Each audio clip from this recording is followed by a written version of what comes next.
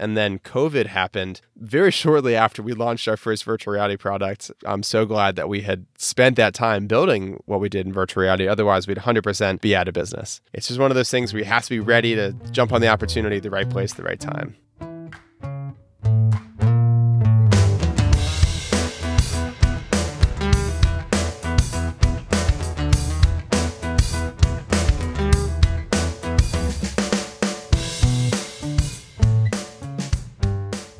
All right, everybody, welcome back to Founder Vision with Clearview. I am Brett Kistler, your host, and I am here with Marshall Mosher. He is the CEO and founder of Vestigo. How are you doing today, Marshall? Doing good. How about you? Doing very well. Yeah, I see that you are currently in your van right now. We just talked a little bit about prior to starting recording about how you have been doing van life in the past. Not right now at the moment. You're just kind of in the van because you've got something going on in the house. But we know some of the same people, actually. Melissa from Clearview had introduced you to us, and you guys are into paragliding and like whitewater rafting and kayaking together, which is pretty cool. We have a lot of adventure athletes in Clearview. So I love like talking with people who have a similar alignment around that too. Yeah. It really is kind of at the forefront of everything that I love doing, both personally and professionally, which I'm excited to get into. But Melissa, I've never met someone who is as enthusiastically learning new adventure sports as I like to be as well. And she's incredible, whether it's whitewater kayaking, some of the most intense rapids I've ever seen, or paragliding, which actually met her when she was learning how to paraglide, and now she's a way better pilot than me. Nice. So, yeah, she's awesome. Glad you guys got her on the team. Yeah, great. Well, tell us a little bit about Vestigo. What are you guys doing? Yeah, so on that theme of adventure sports, you're no stranger to the power of adventure sports to bring us together as humans, as a team, connect us on a deeper level when we go through shared challenge-based experiences. There's actually a lot of psychology that supports that and explains that. The military and action sport athletes, they know this really well. When you go through a shared challenge together, you really bond as a team going through that. But in business, a lot of times team building is unfortunately quite the opposite. It's going to a happy hour or a baseball game, which is not a shared challenge and does not build teams as much as some companies would like to think that it does. So at Vestigo, we use adventure sports as a catalyst to give teams the opportunity to go through that shared challenge together, build stronger relationships, deeper levels of trust, practice communicating in a pressure-filled environment, and teach a lot of the themes in leadership development that are way more effective when we put them into practice experientially than when taught in a conference room or a speaking engagement type setting. And we actually do that in virtual reality for remote teams or for any team that has people in different countries or different offices or different parts of the same city, so that we can all come together in the same virtual environment in a way that feels real, but is purely mental. Obviously, the stakes aren't real in virtual reality, but it really does trick our brain into thinking that we're there, and the same emotional response you'd have if you were actually rappelling off a cliff or kayaking down a rapid. Wow, that's fascinating. So to kind of piece together what you said, you've made it so that people can join each other as teams in virtual reality. And I have a whole lot of questions now that come up. Like, one, how do they feel that they're actually with each other in the process? Two, how do you trick the brain to feel like the challenge is real or that the stakes are high? Like, how does, and I guess a third question is how do you get everybody technically set up to do this if they're all in different countries and they might not have access to VR? Yeah. So have you tried some of the latest VR headsets, by the way? Yeah. Yeah, so it's a really amazing space that has come a long way in the past couple of years. So for anyone listening who hasn't had a chance to try some of the latest headsets, it's not what some people think is virtual reality, a 360 video viewer, the things you put your phone in that you can look around and kind of see a video from all angles. That's not what we're doing. We're using real virtual reality where you can actually move around, interact with virtual people, pick up virtual objects, and that's really the key factor in making it feel real. Mm-hmm. When you put on a headset that has what's called 6 Degrees of Freedom, where, like I said, you can move around, interact with virtual people. It for sure looks fake. It looks like a video game. But because it simulates real life in terms of when you take a step forward in the real world, you're taking a step forward in the virtual world, your brain forgets that it's in this cartoon fake video game environment after about 5-10 minutes. And it really does assume that that is your new reality. So the same emotions you would feel if you were, let's say, at the edge of a cliff, you feel in virtual reality when you're at the edge of a virtual cliff. There's people that are way smarter than me from a neuroscience standpoint that can probably explain why that is. I don't know. It just works. And the latest headsets are some of the first ones that actually create that feeling without the need for an external gaming computer to process the power in that headset. It's all done on the headset, standalone device, and you don't need it to be hooked into a computer like some of the older ones in order to create that virtual environment. And that's really a game changer for us and for the virtual reality space as a whole, because your other question was, how do we set up that environment? Well, before these standalone headsets came out, we would have to have people come to a location that we have set up with a gaming computer that powers a headset, these little virtual reality bays, or people would have to have their own big desktop computer and virtual reality setup, and it'd be pretty complicated to teach them how to do that. Well, now with just standalone headsets, we use the Oculus Quest and the Oculus Quest 2. We can just ship them the headset if they don't have it, and we have a branded box with a QR code that they scan, and it teaches them exactly how to put on the headset, how to go through the tutorial experience, and how to use it if they've never done it before. And all they need is an open space in their house, and it's pretty user-friendly on how to get started. And then the team actually meets up in virtual reality for the experience, regardless of wherever you are in the world. It feels like you're together in virtual reality, talking and interacting with the virtual version of your teammates.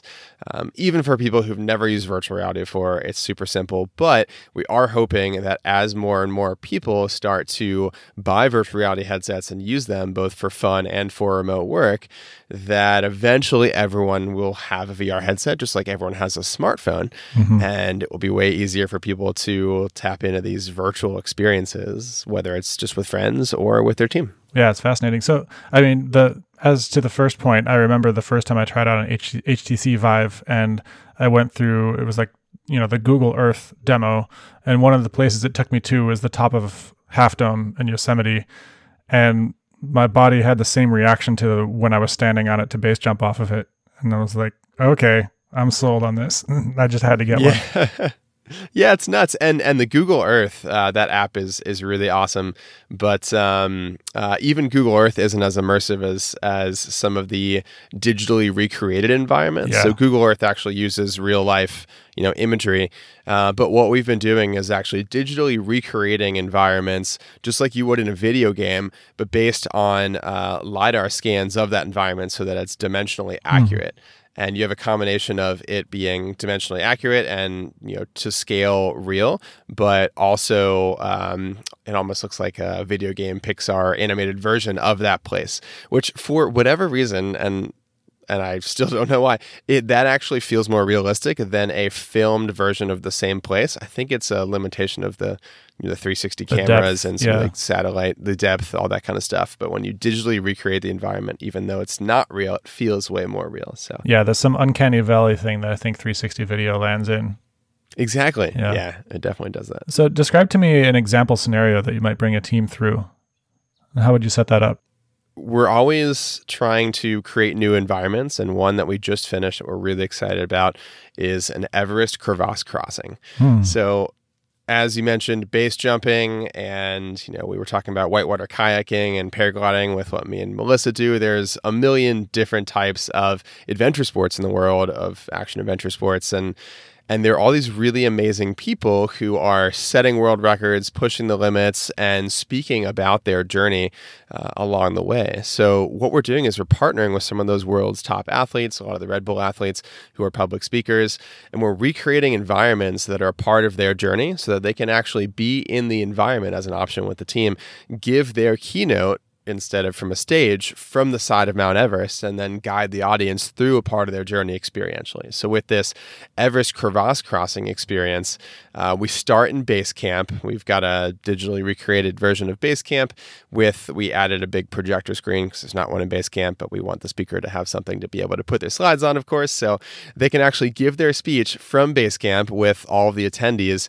hanging out at base camp, listening to the speaker and feeling like they're actually there at base camp, but also there with their team.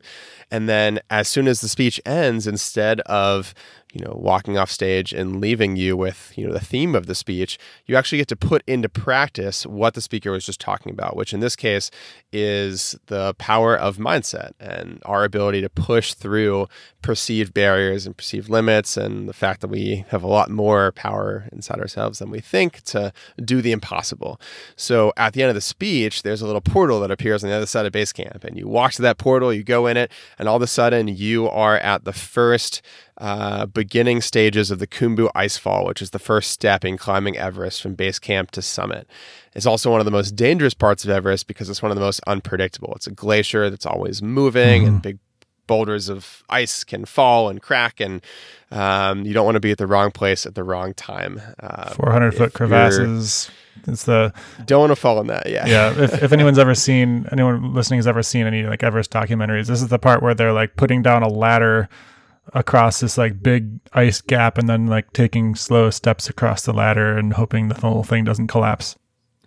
Exactly. And for anyone who's seen the movie Everest, they've got a really good scene in that one.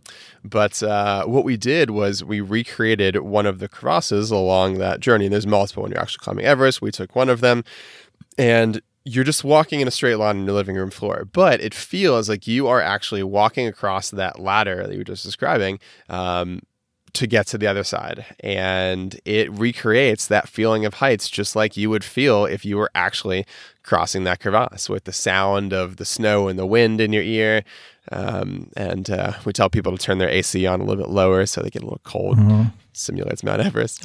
But when you get to the other side, there is a portal that you go back in, you go back to base camp, and we actually have a team of facilitators that gather up different groups and actually lead a group discussion on how that felt, how the individual team members pushed through that challenge, and how it relates to the theme of the speech. So it kind of brings it full circle with what they were hearing about and inspired by before the experience, and makes it that much more memorable because they didn't just listen to it, but they actually implemented it and put it into practice. Yeah, that's beautiful. I mean, this gives me some ideas of some scenes that would be interesting to put together. We could talk about those after this. So let's get into a little bit about your journey. I can imagine that you had the idea to do this coming from your experience in adventure sports and bringing people into it and just being like, hey, how could we get more people access to this kind of experience and this kind of team building without everybody having to come out and do something dangerous, or even just be actually physically adventurous all on the same page? Because like you might have a team where there's like 2 out of 10 people that are interested in going whitewater rafting or going to whatever location, and the others are just actually not interested in really leaving the office. But you've kind of created this idea that allows people to stay where they are and not have to physically risk themselves in any way, but then still get to have this experience. And I'm curious now, how did you go from the concept to actually building this and implementing it and bringing teams through? And what were some of your challenges along the way? It's definitely been an interesting journey, and you're right. It's definitely challenging to get teams to willingly get outside of their comfort zone.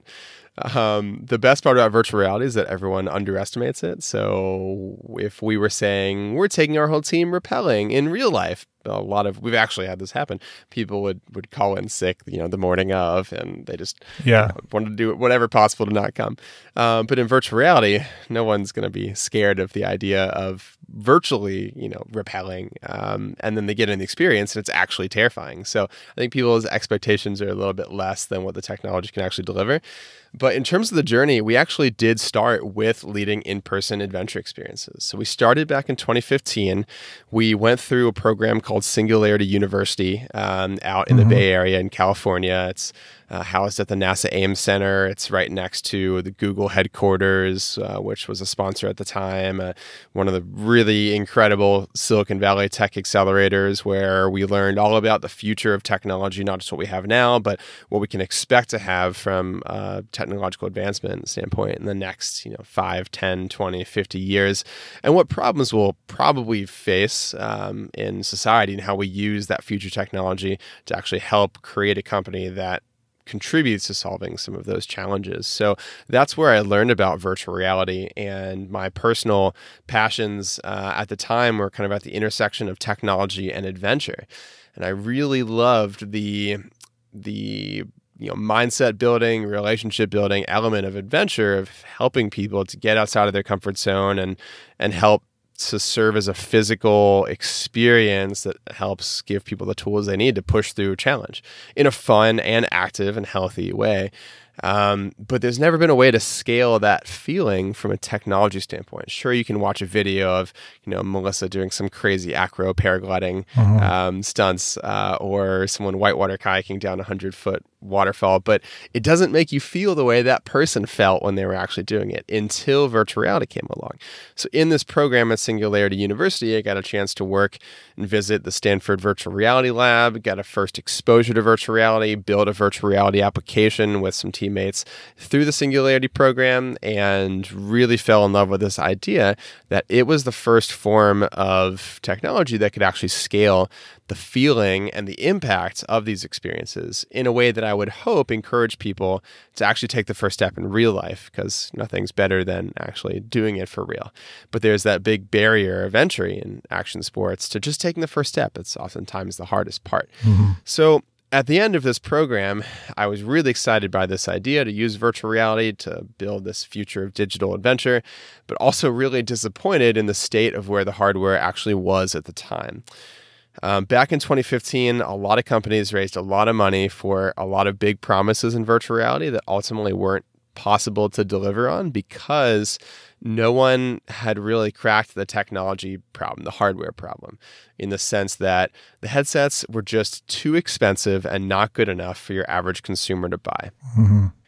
So I didn't want to just wait around for the technology to get there, and I also didn't want to try and raise a bunch of money from a VC to deliver on this promise of virtual reality when I really didn't think the market was there yet. And there are plenty of companies that did that and went out of business because 2 years later they ran out of money and they just couldn't get the traction that they wanted. So I'm really glad we didn't go that route too.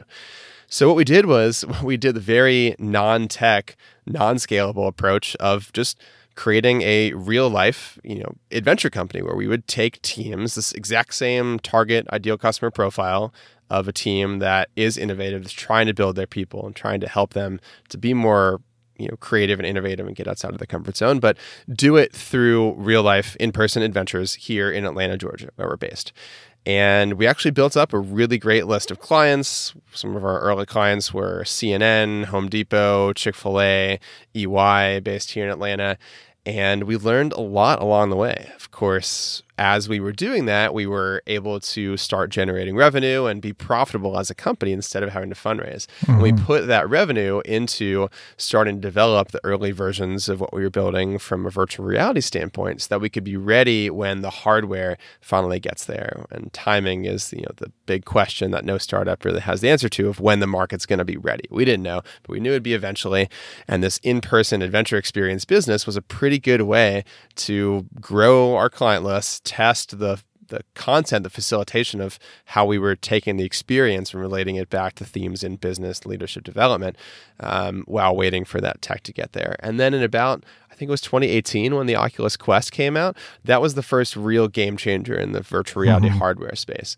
Oculus, owned by Facebook, created a headset that was the first real virtual reality headset, like I mentioned before, the one that has 6 degrees of freedom, so you can actually move around, interact with objects and people, but it didn't need a gaming computer, an external computer to process. It was all done on the headset, standalone device. And that was the game-changing moment in the world of virtual reality that finally started to let the industry take off, because your average everyday person who's not a gamer could buy this headset and have an incredible experience without needing to understand how to hook it up to a computer and have the technical knowledge to do all of that, which is what people were doing before.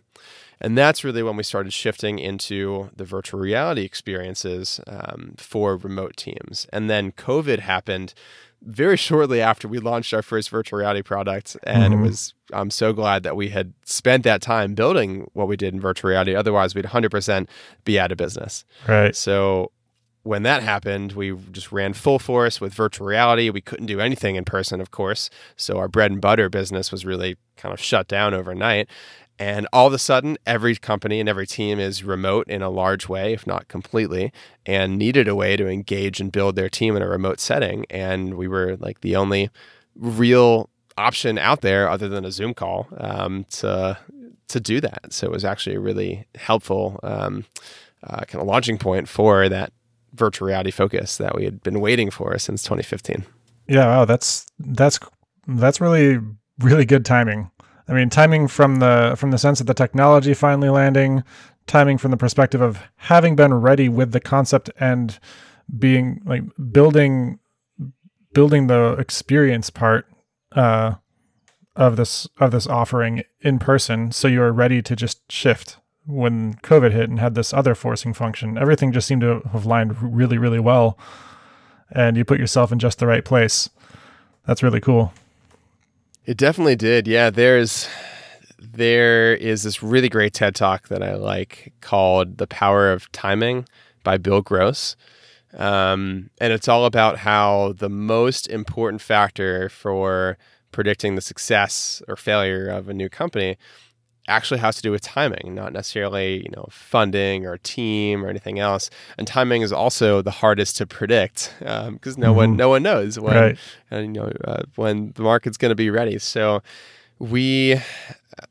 it's one of those things where we just had to kind of wait it out, and we didn't know the answer to when it would take off. And virtual reality still, in a large sense, hasn't really hit its strides yet. So we're still a little bit too early from a timing standpoint, but it's just one of those things where you have to be ready to jump on the opportunity at the right place, at the right time. Right. So I'm curious now what you apply to other companies through these experiences. How have you been applying that into your own team? Do you guys bother to run through these experiences yourselves, or does it seem to have any impact on you, or does it seem like, since you were building the experience, it's not quite the same as being surprised by running through it the first time? Like, what do you do to build your team? Yeah, we're a virtual reality company that will always admit that there's nothing better than being together in person. So we still do a lot of our kind of team building and team development work through actually getting together in person. A lot of us are big adventure athletes, just personally, so we'll get together and paraglide or climb, or we've got a couple whitewater kayakers, and get everyone together for kind of a fun time out of work mode and out in the wild. But we also do test out our new experiences that we develop as a team as well. So we use it as a bit of a testing opportunity, but also as a chance to get some of our team members who are not here in Atlanta together with us. Yeah. Well, Marshall, this has been fascinating. I really love this concept, and I feel like a little bit of almost jealous of like, oh, this sounds like something I want to be doing. There's like, I'm like looking back to like these 360 videos that I took of wingsuit base jumping in the Arctic, and then I never actually did anything with them. Like, wonder if I could make some kind of experience for people with that. So you've really got me thinking, and it's really been great to talk to another adventure athlete, and to see the way that you're kind of merging these outdoor experiences that people like you and I have really gained so much from in our lives, and then through tech, bringing it to people and doing so in a remote context that the world is moving into. It's a really interesting intersection. I'm really fascinated to have chatted with you about this. Thanks. Same. I love the work that you do as well, and it's we'll have to meet up for both some virtual and some in-person adventures at some point soon, for sure. All right. Thanks, Marshall.